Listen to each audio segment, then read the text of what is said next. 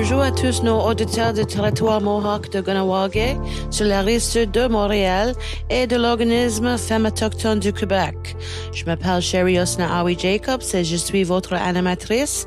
Je suis coordonnatrice de l'information numérique sur la violence familiale dans un contexte autochtone chez Femmes autochtones du Québec, FAC, situé à Ganawagé au Québec.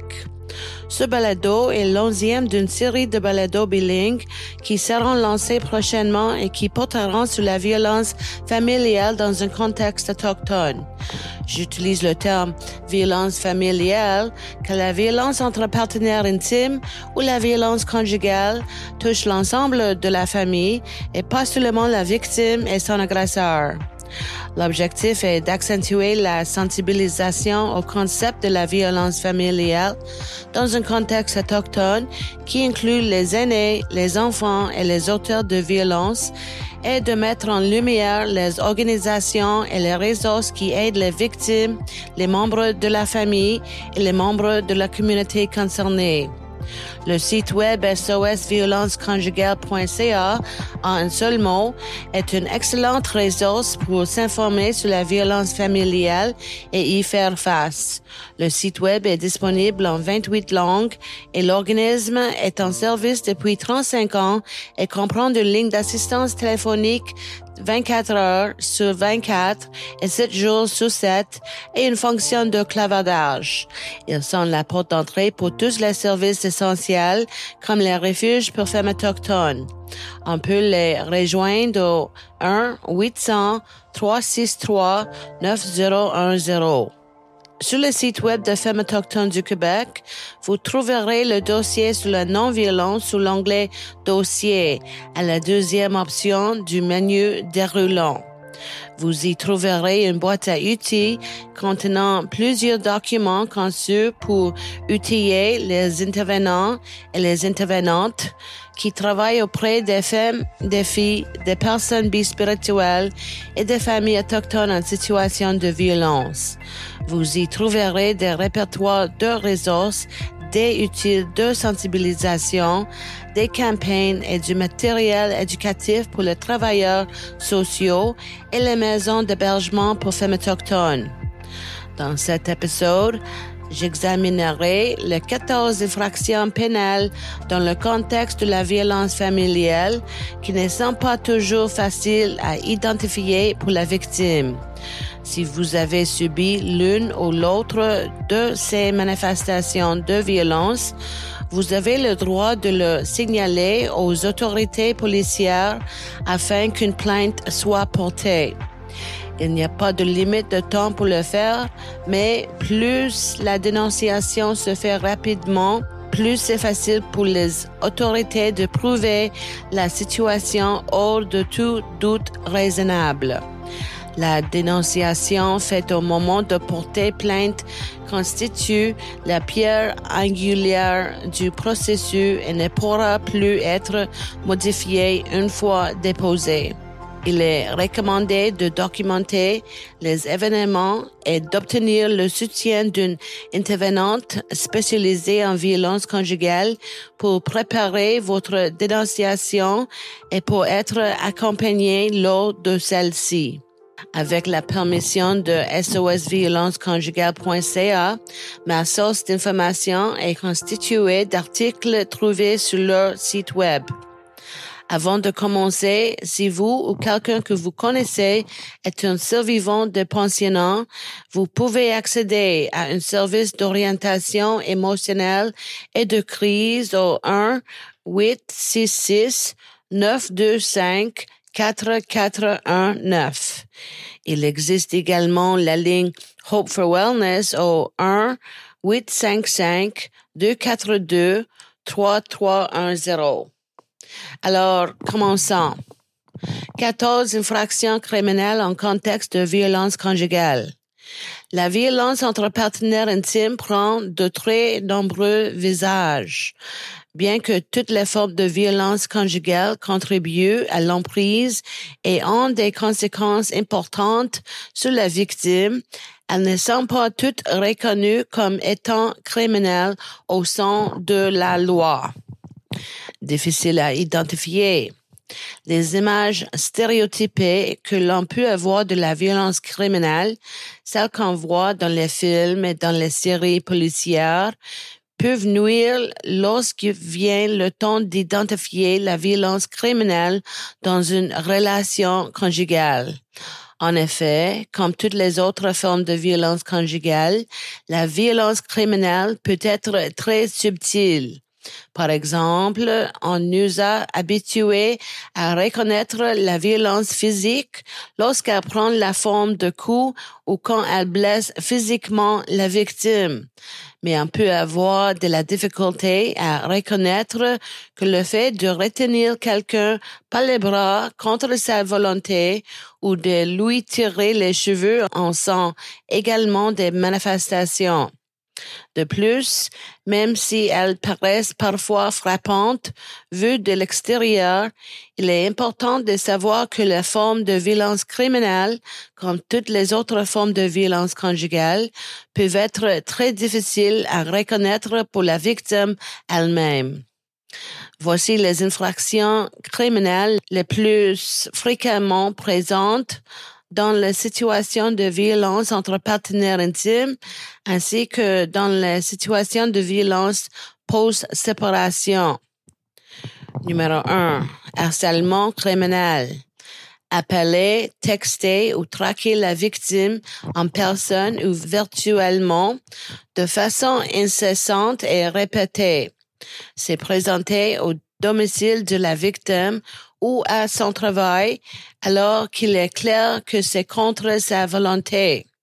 Suivre ou épier la victime, etc. Numéro 2.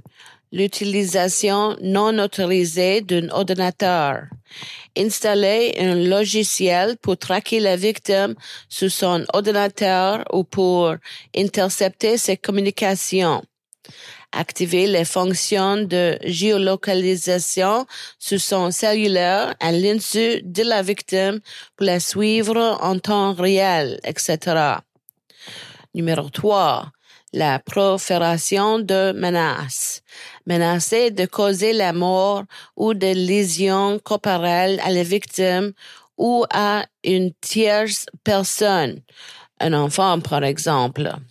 Menacer de brûler, de détruire ou d'endommager des biens, menacer de tuer, d'empoisonner ou de blesser un animal de compagnie, ceci même si la menace a été reçue par une autre personne, ses enfants par exemple, etc. Numéro 4. Le partage d'images intimes. Publier, partager ou vendre des images intimes sans le consentement de la personne qui figure sur l'image. Si la victime du partage d'images intimes a moins de 18 ans, ce dernier constitue de la production, possession ou distribution de pornographie juvénile et ce, peu importe le consentement de la victime. Numéro 5. Les agressions sexuelles. Toucher des parties intimes de la victime sans son consentement, forcer la victime à un rapport sexuel sans consentement, initier un rapport sexuel lorsque la victime n'est pas en mesure de donner son consentement, quand elle dort par exemple, poursuivre une activité sexuelle alors que la victime retire son consentement, retirer un préservatif sans consentement, filmer ou photographier la victime dans un contexte sexuel sans son consentement, envoyer des photos de ses parties intimes à la victime sans son consentement, etc. Numéro 6. Les voies de fait. Cracher, mordre, frapper, pincer, pousser, retenir, serrer les bras ou tirer les cheveux, administrer une drogue, un médicament ou une substance potentiellement dangereuse à l'insu de la victime, frapper avec un objet, infliger des lésions corporelles ou étrangler la victime, faire semblant de frapper la victime en lui donnant l'impression qu'elle sera effectivement frappée, etc. Numéro 7. La traite des personnes. Utiliser le prétexte d'une relation amoureuse pour exploiter la victime, généralement à des fins sexuelles ou de travail forcé à se prostituer ou à participer à de la pornographie. Vendre les services sexuels de la victime à d'autres personnes. Forcer la victime à exercer des tâches domestiques pour autrui sans rémunération et contre sa volonté, etc. Numéro 8. Le vol, la fraude et l'extorsion. Voler des biens ou de l'argent, mentir pour obtenir un prêt ou un don d'argent, soutirer de l'argent à la victime en la menaçant des représailles si elle ne se conforme pas aux demandes, en menaçant de publier des images intimes, sextorsion, ou de révéler des informations sensibles ou compromettantes, par exemple, etc. Numéro 9. La falsification de documents et le vol d'identité. Imiter la signature de la victime, se faire passer pour la victime sur les réseaux sociaux, accéder au compte personnel de la victime sur Internet sans son consentement, courriel, fournisseur, banque, réseaux sociaux, etc. Vendre les informations personnelles de la victime à un tiers, etc. Numéro 10. L'enlèvement et la séquestration. Empêcher la victime de sortir d'une pièce, d'un véhicule, d'un domicile ou de tout autre endroit où elle ne souhaite pas être, s'emparer de la victime ou la déplacer contre sa volonté, refuser de ramener un enfant à la fin du droit d'accès avec l'intention de priver l'autre parent de cet enfant, etc. Numéro 11. Les méfaits. Briser ou abîmer quelque chose qui appartient à la victime ou dont elle est responsable, crever les pneus, faire un trou dans un mur, déchirer des vêtements, briser un téléphone cellulaire ou un ordinateur, briser des lunettes, une canne, un déambulateur, une chaise roulante, brûler des photos, etc. Changer les mots de passe des comptes de réseaux sociaux ou de courriels ou supprimer les comptes eux-mêmes. Effacer des documents ou les contenus d'un ordinateur, etc. Numéro 12. Les méfaits publics. Mentir à un policier ou à tout autre agent de la paix dans le but de le mener à faire une enquête pour faire accuser la victime d'un acte criminel, faire une fausse déclaration à la cour, etc. Numéro 13. La violation d'une ordonnance judiciaire.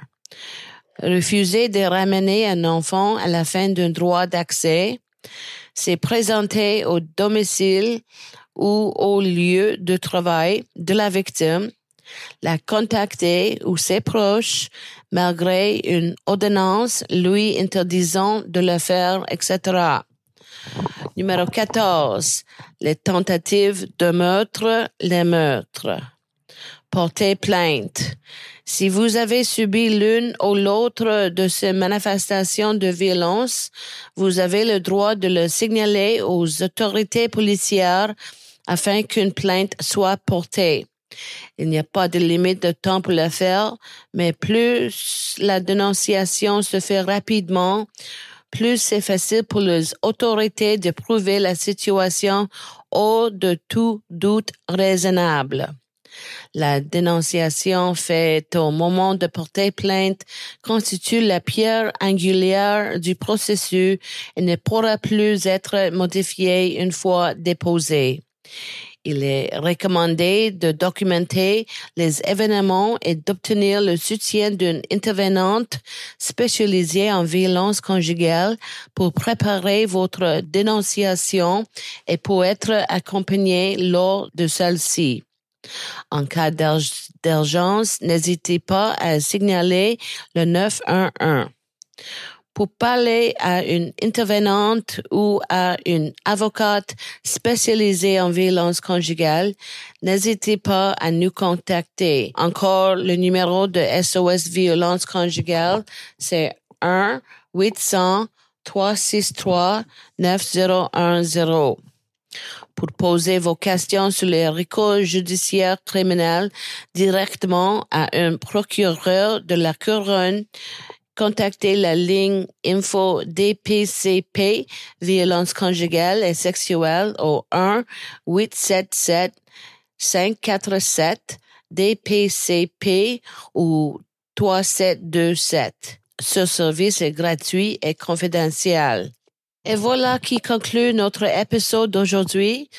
Merci de vous être joint à moi.